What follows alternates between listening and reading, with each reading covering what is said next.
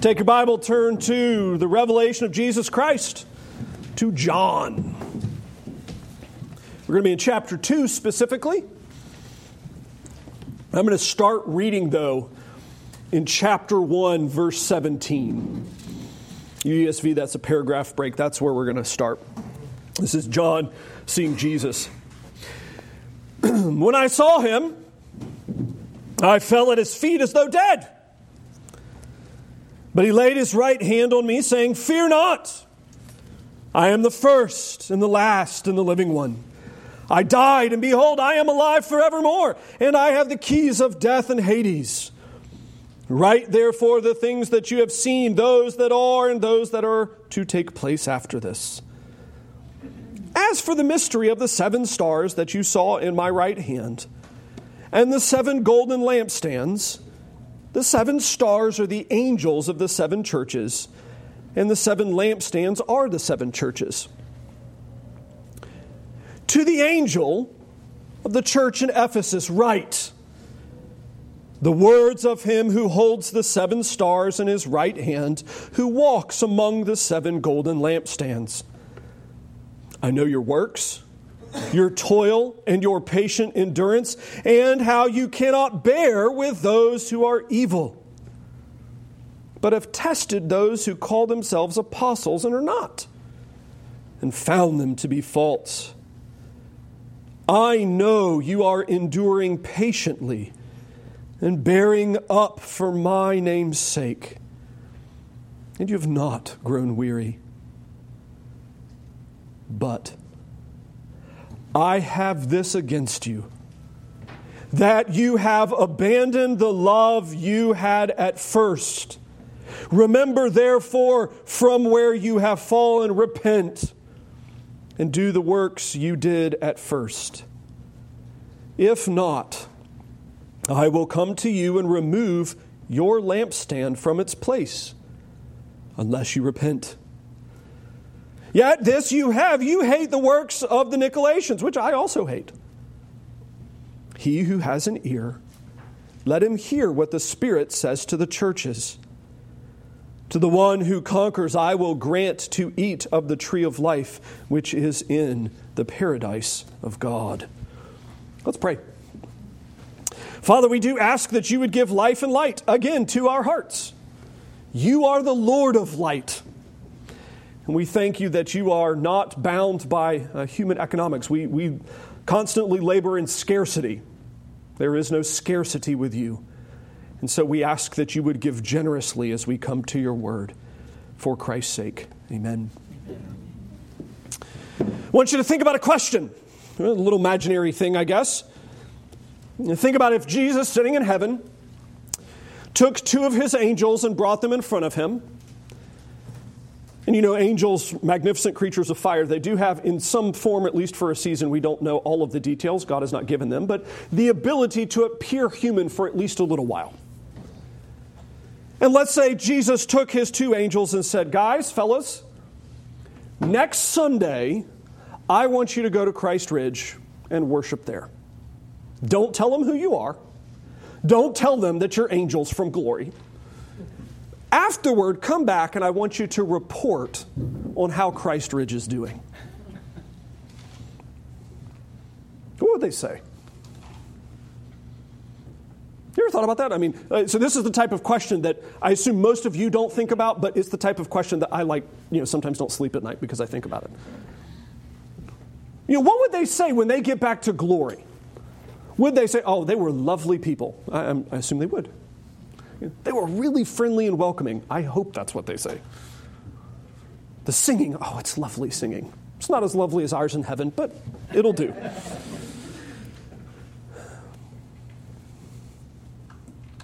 Would they have said, "Well, you know what, Jesus, they're really bad at that"?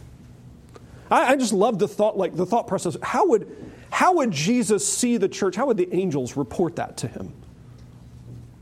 It's appropriate to think those kind of thoughts because, in essence, we're going to go through the 7 letters here over the next 7 weeks or so. The 7 letters to the church, we get that sort of kind of interaction between Christ and his people where he explains to them how he sees them. Now, I guess it's important to kind of start to say, this is not seeing the churches kind of in need of salvation pre-conversion. And these are conversations that take place after the Lord has redeemed them for a largely converted body, thinking through a corporate church. And again, being honest with you, as I've been preparing for the church here in Ephesus, it's been hard not to think about the American church. I think the similarities run a bit more deep than I would like to admit. Maybe even think a little bit more closely about the PCA as a whole. The Presbyterian Church, as we think about kind of what Jesus thinks about his church. What does Jesus think about this portion of the church? You go, Michael, this wasn't written to us, obviously. It was written to Ephesus. It applies to them, right? Well, no, there's actually a little bit of a key kind of helping us interpret this at the end. I've been trying to do this every sermon in Revelation to help us with the interpretive process, because Revelation can read a little bit wacky if you don't know how to interpret it. At the very end, Jesus gives us a very clear kind of principle to understand how to interpret all of the letters to the various churches in verse 7.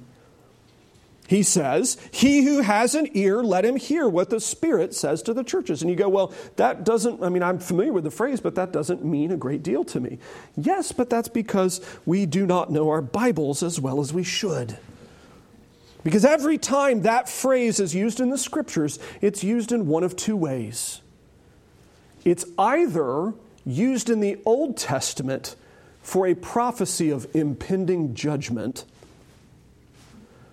or it's used in the New Testament in connection to a parable. And parables are a very specific genre of Scripture. Jesus even tells us why he uses them. Remember this, the disciples come to him and say, "Jesus, why do you use parables?" And he says, "I use them specifically so the pagans won't understand." I thought Jesus was the greatest preacher ever. Everybody understood him always, all the time. I can go to the Christian bookstore and there's 1,000 different books on how to preach like Jesus. Well, no, his primary method of teaching in parables it's basically the story form of a very complicated inside joke.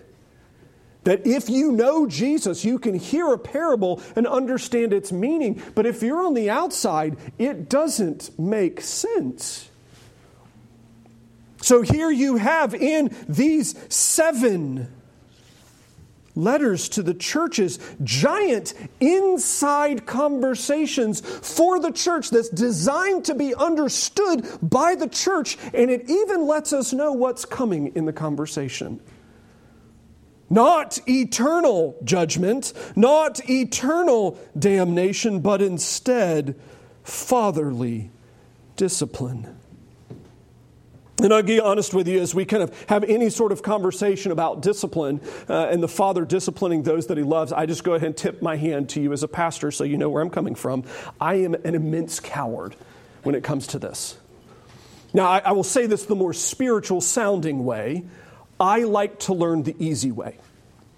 That's the spiritual way to say it. I like to learn the easy way, meaning I prefer to listen to God's word than get spanked by God's word. I'm the person who I don't feel the need to put my hand on the stove to find out that it will actually burn me.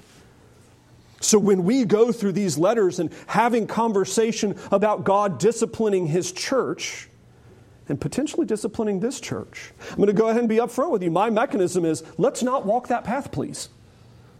I know God loves us. He's going to take care of us. I don't feel the need to find out what a divine spanking feels like. We go, okay, so why are you thinking about Christ Ridge and thinking about the American church in light of the Ephesian church? Well, Ephesus, the Ephesian church, is a really special church in church history. You remember, if you've kind of read Acts and you remember your Bible, it's planted largely by Paul. There's others involved. At which point he plants it, runs into kind of some difficulties, pastors it off and on for a season. But even when you find out when he's getting ready to go back to Rome to die, he has the most loving and tender bond with the Ephesian church. I mean, it grieves him, the idea of not seeing the Ephesian church again. But he doesn't have to worry, because when Paul is taken away, he gives the church to their new pastor, Timothy. Wow. Book of the Bible written to him. That's pretty good. And after Timothy leaves, at some point along the way, we don't know exactly the transition that happens afterwards, but then John pastors the church. So here, Revelation, this is 95, 96 AD. The church was planted around 60 to 64 AD. You're looking in 35 years of church history. They've had Paul, Timothy, and John pastor it. That is, I would suggest, a very excellent history of pastors. Just going to go out on a limb there. It also is an interesting place in terms of town, because it's got a major thoroughfare coming from the east. So if any sort of trade went through Ephesus, so they were immensely wealthy, and they were, as often is the case with immensely wealthy places, immensely pagan. Immensely pagan. To the point where you again remember when the church was planted, you had the whole riot in Artemis of the Ephesians, because they had a massive temple that at its height had 1,000 different temple prostitutes working at any given moment. That is a lot of people. That is a lot of sin. That is a very pagan town. So you have this really kind of interesting conundrum of a church that is blessed, that is rich in gifts, that is rich in being pastored. And again, think about Paul's relationship with them. Right? You have Galatian, that letter's angry. The Corinthian letter, it's so angry. 2 Corinthians, so angry. He distracts himself and interrupts himself because he's like having a panic attack. He's so mad. The letter to Ephesus is sweet and tender, talking about their unity, talking about their love, talking about God's kindness to them. And again, thinking through me, it's like, wow, this sounds so much like the American church. We have the greatest number of excellent books about Christianity published in human history. Saints today have access to more holy resources than any person in human history. Immense wealth flowing everywhere around us. And paganism in a way that is staggering. Whew. I've struggled, I'll be honest, preparing this all week because it's hit so unbearably close to home. Okay, well, so what does Jesus say to this church that is, in many ways, I think, structured similarly to the Presbyterian-type church? What does Jesus say to them? Well, it starts with a really cool point. I know what's going on. Jesus explains to them in verse 2, I know what's happening in your church. Oh no, Michael's opening illustration breaks down. He doesn't have to send angels, because he's already here. He doesn't have to have messengers come and report to him. He already knows. He knows about all of the inner workings of the Ephesian church. He knows all of the inner workings of the Christ Ridge church. He knows the church. And interestingly, here in verses 2 and 3, he knows them and he immediately praises them for two things that I think anybody would be like, right on. If Jesus says, I've done a good job with this, man, I'm going to chalk that up as a win, right? A victory. First, I know your work. I know your toil. I know how hard you've done in your patient endurance.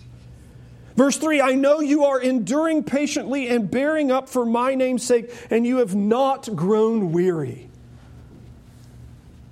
I mean, what a wonderful compliment from the man who died on the cross, underwent the entirety of the wrath of God on the cross.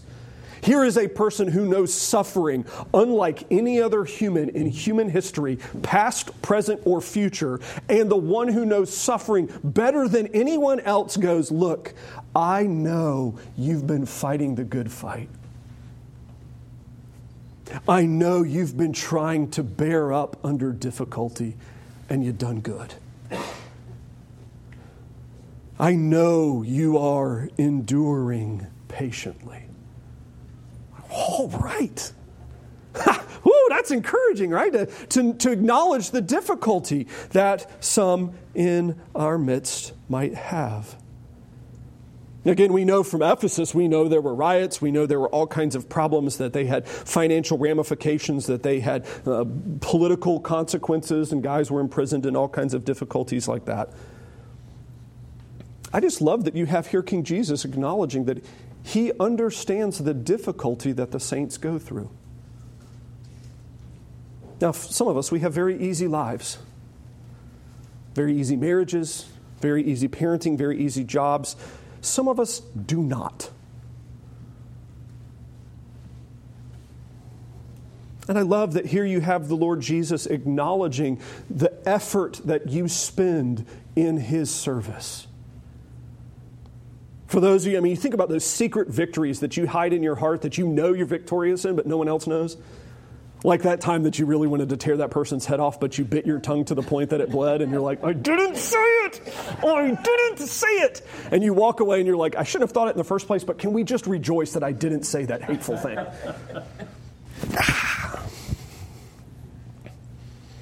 Or that time that you forgot that person, that you forgave that person that you maybe shouldn't have, or at least you thought you shouldn't have. You had that deep-seated kind of hate toward them maybe. And nobody knows the extent of how angry you were at them. And I love the Lord Jesus here saying, look, I know the works you've done. I know the energy you've expended. I know how hard you've worked to bear patiently. And for some of us, that's really encouraging. For other of us, that's maybe a little bit more convicting because he knows how hard we don't work. But no, that's on you. You need to sort that one out. I love that. I also love the second part of what is the first part, I guess, here in verse 2. What else he blesses them for is how hard they've worked at understanding the truth. How you cannot bear with those who are evil. You've tried to stay pure in your activity and in your thinking. And even further, you've tested those who call themselves apostles and are not, and have found them to be false. And again, we hear that and go, well, that's kind of silly. Well, actually, back up. If you don't have God's word written, understanding who to trust and who not to trust is a really big deal. And if you're a podunk, middle of nowhere sort of city that's not going to draw any sort of fame or notoriety, well, it might be a little easier because you're not going to get that many wackos to come through. Problem is, this is Ephesus. And when Paul's gone, who's coming? And when Timothy's gone, who's coming? And what they've had happen is a series of men coming in and saying, yes, I know Paul was an apostle. I am too. You listen to him. You should listen to me too, and give me all your money.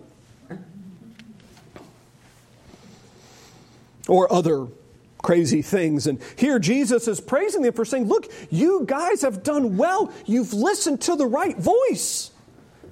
You've listened to my voice. You haven't listened to these false teachers. When they've come in and told you crazy things, you didn't believe them.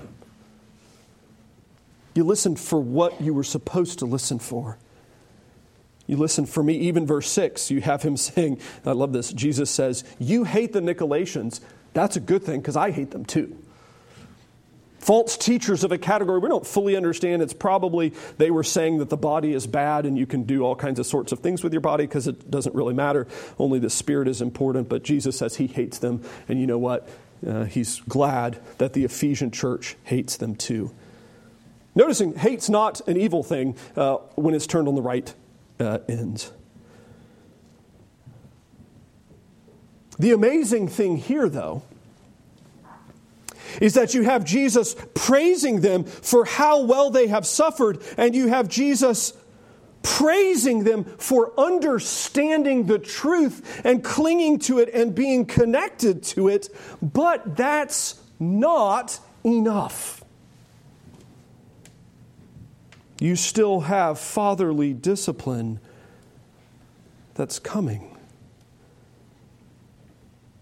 Again, this is where I worry, again, thinking through the American church and certainly thinking for this portion of his church to be concerned.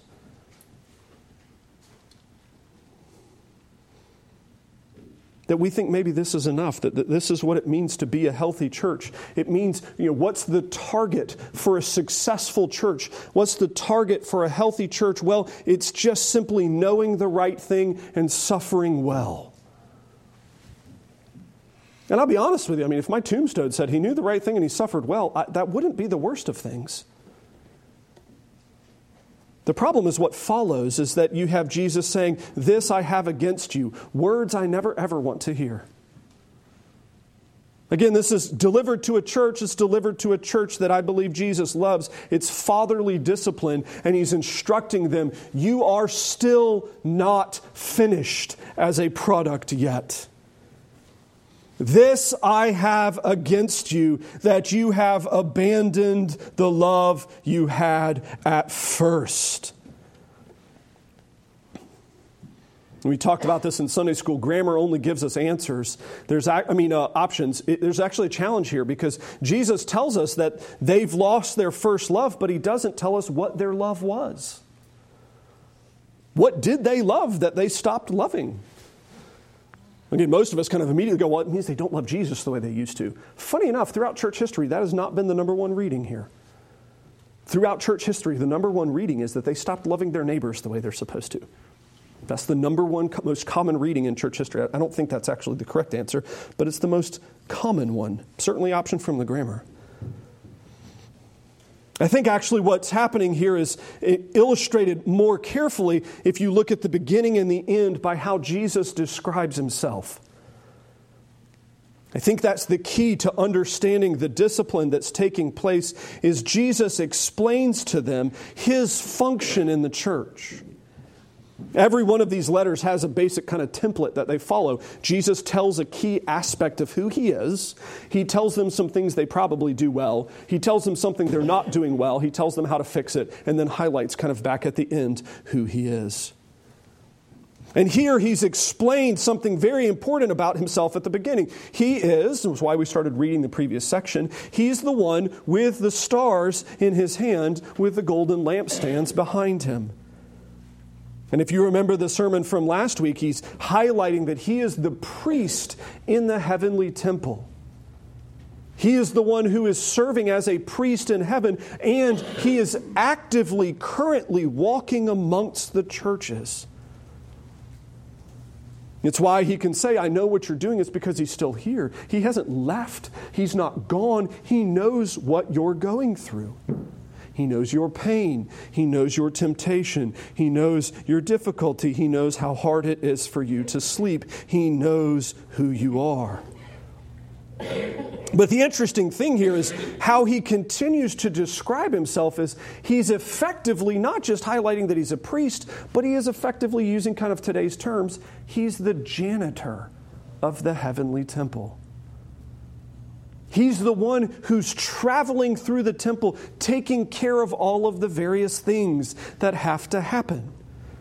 When we think about what we have for kind of janitorial diaconal duties here, you have to get the trash out so that we don't have critters in the building. You have to get the heating and air correct so that it's not 62 when the first service starts and 148 by the time the second one ends. You have to figure out how to get the lights to operate, make sure if the bulb burns out to replace the bulb or to replace the ballast. You have to make sure that the building is operating correctly. And here you have Jesus as he walks through the temple saying, I have a problem. One of my churches, the lamp keeps flickering and going out.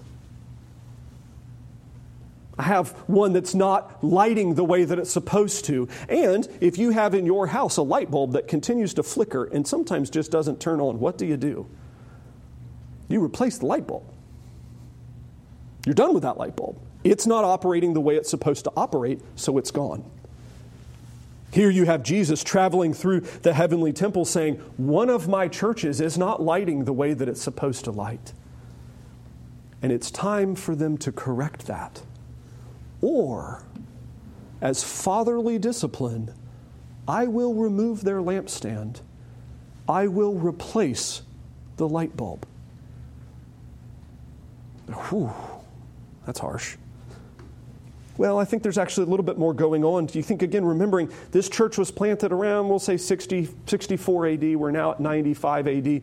We're talking 35 years of church growth. We're now no longer talking about the first generation of Christians in Ephesus.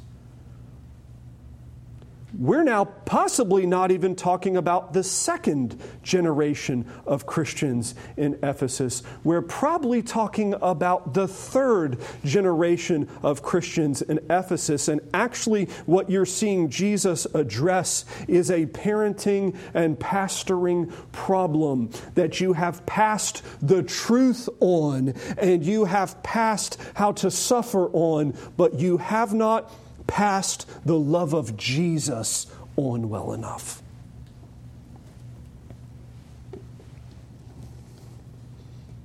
You've passed along the formalities of the faith, but you have not fully passed on the passion of the faith.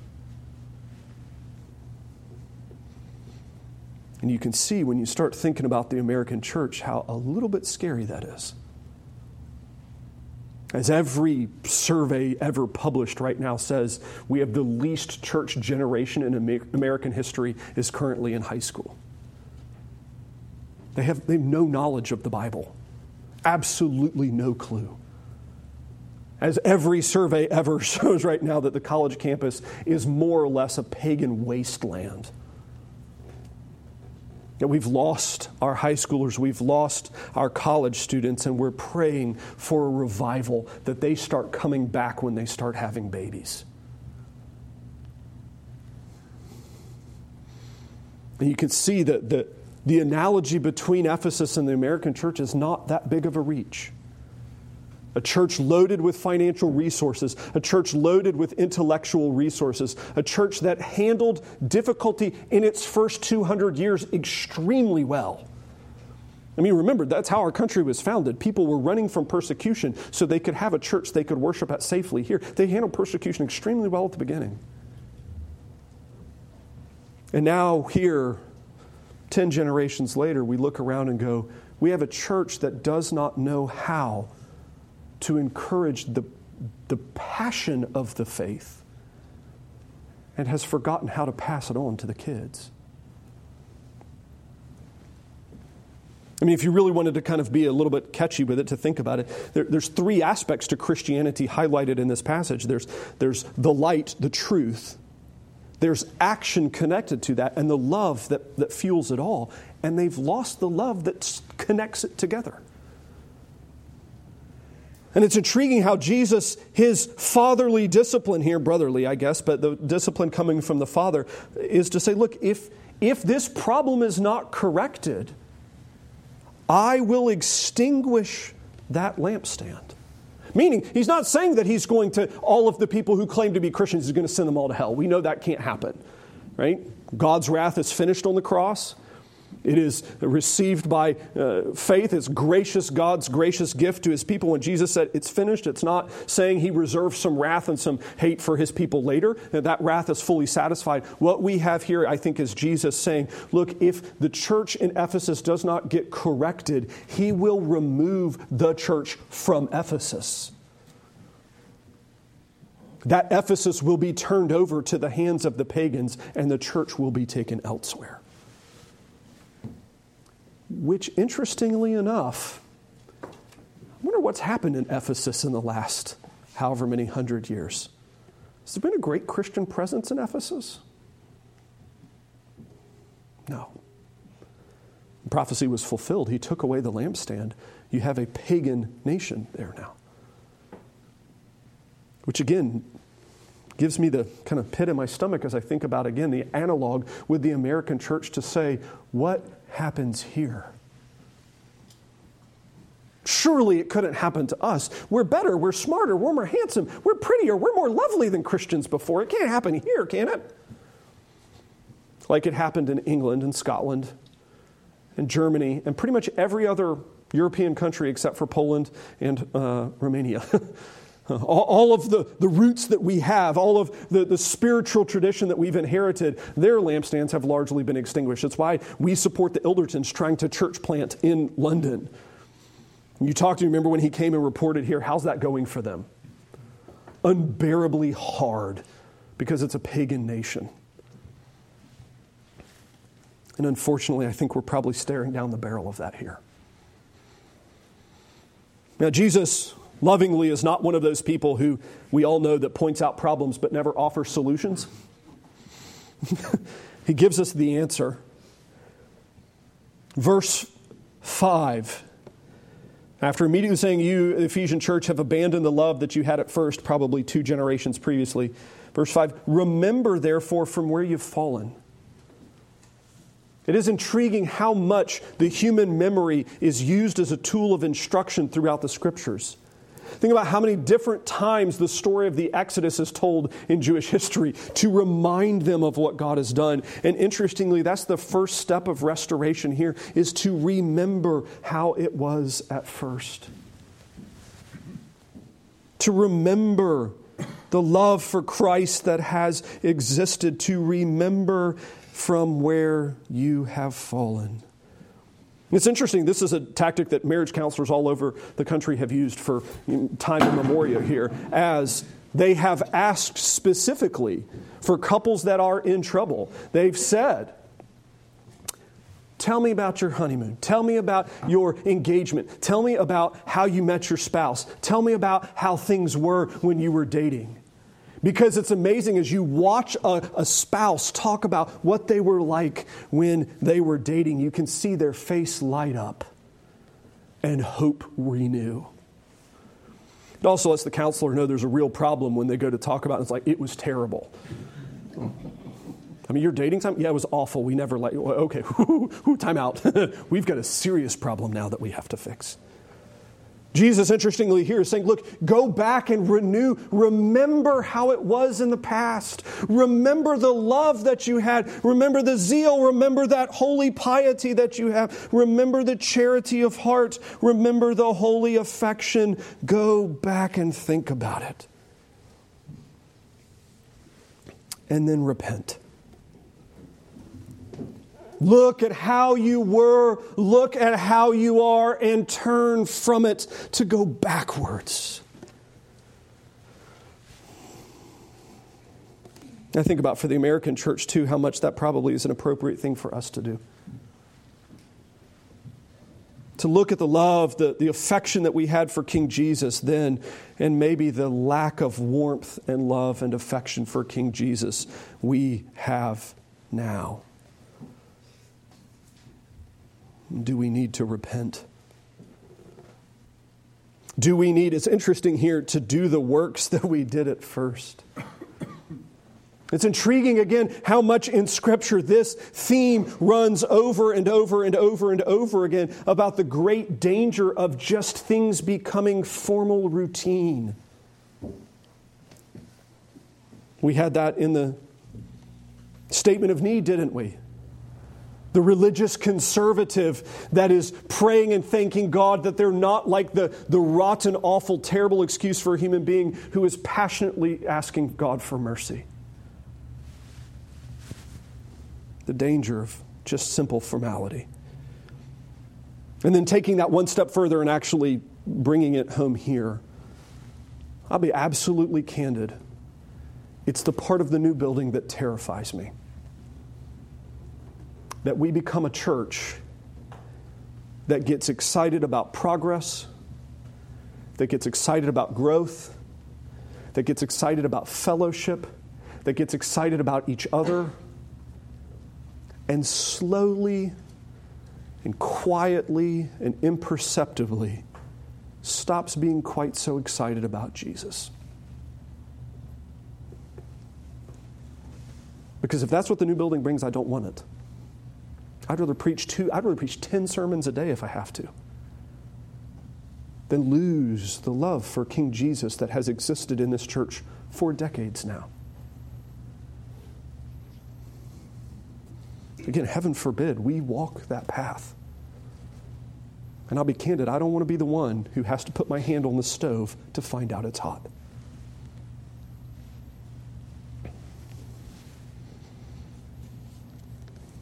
So what do we do? How do we then apply this passage for this church, Christ Ridge? Well, one, I think it comes time for us to do honest assessment. Right? That's been something that's been done historically in Christians' lives. You listen to Puritan preachers. They constantly asked for their listeners to do honest self-assessment. How is your love for Christ? You don't have to ask how His is. His has never waned, right? His has never lessened. He never loves His people any less. He's perfectly loving toward us always. God the Father perfectly loving toward His children. The Holy Spirit perfectly loving toward those He indwells. We don't have to ask that question. We do need to ask the self-assessment question of us, though. Have I lost that love? Has my Christianity simply become ritual? Perfunctory, a thing that I do because I'm supposed to, and I know it's bad if I don't.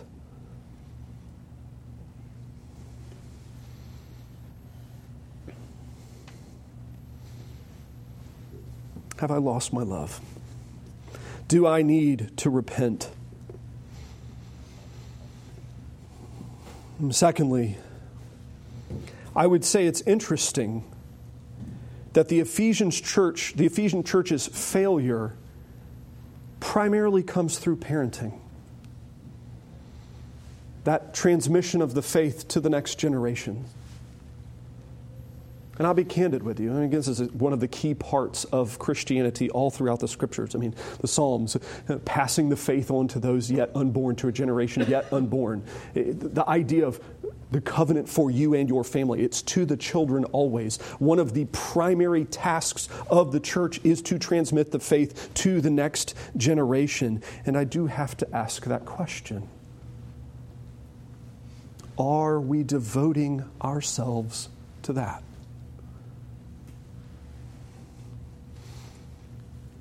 And there are a handful of things pastors hate preaching about. Hate talking about money. Hate talking about money. Because a large portion of what you give comes to me. It's awkward to talk about. I don't like it. But worse than talking about money is talking about your children. Because there's probably nothing that will get me fired faster than that. Right? The great Ryle quote, my favorite. I'd rather talk to a man about his sin 1,000 times than talk to him about his child's sin once. And largely because we have inflated views of our children. I'll be honest, I have that. Inflated views of their excellencies and certainly obscuring views of their sins. They're much better children than I think of them as better than maybe they are in that regard. But I do have to ask the question, though, of how intentionally, how aggressively, how actively do we see the purpose of our life on this planet as passing the faith to the next generation? All right, so let's go one step further, step on more toes, maybe a little bit more aggressively. Tuesday, I will have brunch with the Golden Oldies. Golden Oldies, you need to be remembered. Your task on earth right now is to pass the faith to the younger generations. And I say that thinking that you realize now that I'm not the youngest generation in this church. I'm 40. I have 2 generations younger than me now. 2 generations younger than me in this church. That is crazy to think about. I do not think of myself as an old man, though the gray hair might, mislead you on that one. So for some of you, Golden Oldies, passing it on to the younger generation is passing it on to me, or to our college students, or to the children of the church. It's part of why pastors hate preaching on children in that regard, because it's always like, well, we need nursery workers. We do. We need Sunday school teachers. We do. Do that. Pass the faith on. It is one of the things, again, I think it's actually part of why the church in America has struggled, is because we've lost the idea of an identity, a purpose to my life. Which is why, Piper's ministry has been so wonderful of capturing, I exist to glorify God and to enjoy Him forever. Amen. Glory, hallelujah. I would add to that and pass it on to the next generation. May it be that if we have an honest self-assessment of who Christ Ridge Presbyterian Church is, that it would not be, it is an adult-only driven church. And I'll go maybe even one step further. Ooh, this is dangerous territory now, right? Think about the American church and think about how easy it is to have attendance through the roof if it is an adult-only or adult-driven activity. And the second that kids get invited, attendance plummets. It's shocking. That may not be your experience. Praise God if it's not. It is absolutely the truth in the American church today. And the problem is, I am fearful that it is a marker of a church that's lost its love and is not passing it on to those that so easily can learn from it. Well, I love, it's not all doom and gloom. There's a path out of it. Repentance, remembrance, reflection, and then action. Do the works that you did at first, he says in verse 5. If you don't, consequences happen. If you do, guess what? Blessing follows. And notice how he even ends it. He doesn't end it on the downer of a note. Oh. Look, if you have ears, listen. Put into practice what you're hearing. The Lord is teaching His church. Why? Because Jesus is victorious. To the one who conquers, I will grant to eat the tree of life. There's a word play here that's actually really clever in the Greek. Nicolaitans is a variance of the one who conquers. It's a people group that were using false teaching connected to victory. And here John is actually contrasting, Jesus is contrasting, look, you executed, not literally, the false teachers who said a wrong understanding of victory. You know what true victory is? True victory is found in Christ. Fan to flame the love. Why? Well, because victory is found there. Because that is where Jesus resides. So go back to where we started. If we had the two angels reporting to King Jesus, may it be that they'd have a good report. And we'd be able to, when we get to glory, say, look, that's all because of King Jesus. Let's praise Him. We take no credit. All glory goes to God. Let's pray. Father, thank you for your word. We do pray that you would give us remembrance and that you would give us love. We acknowledge our love for you is so weak. Forgive us and work in us. We ask for Christ's sake. Amen.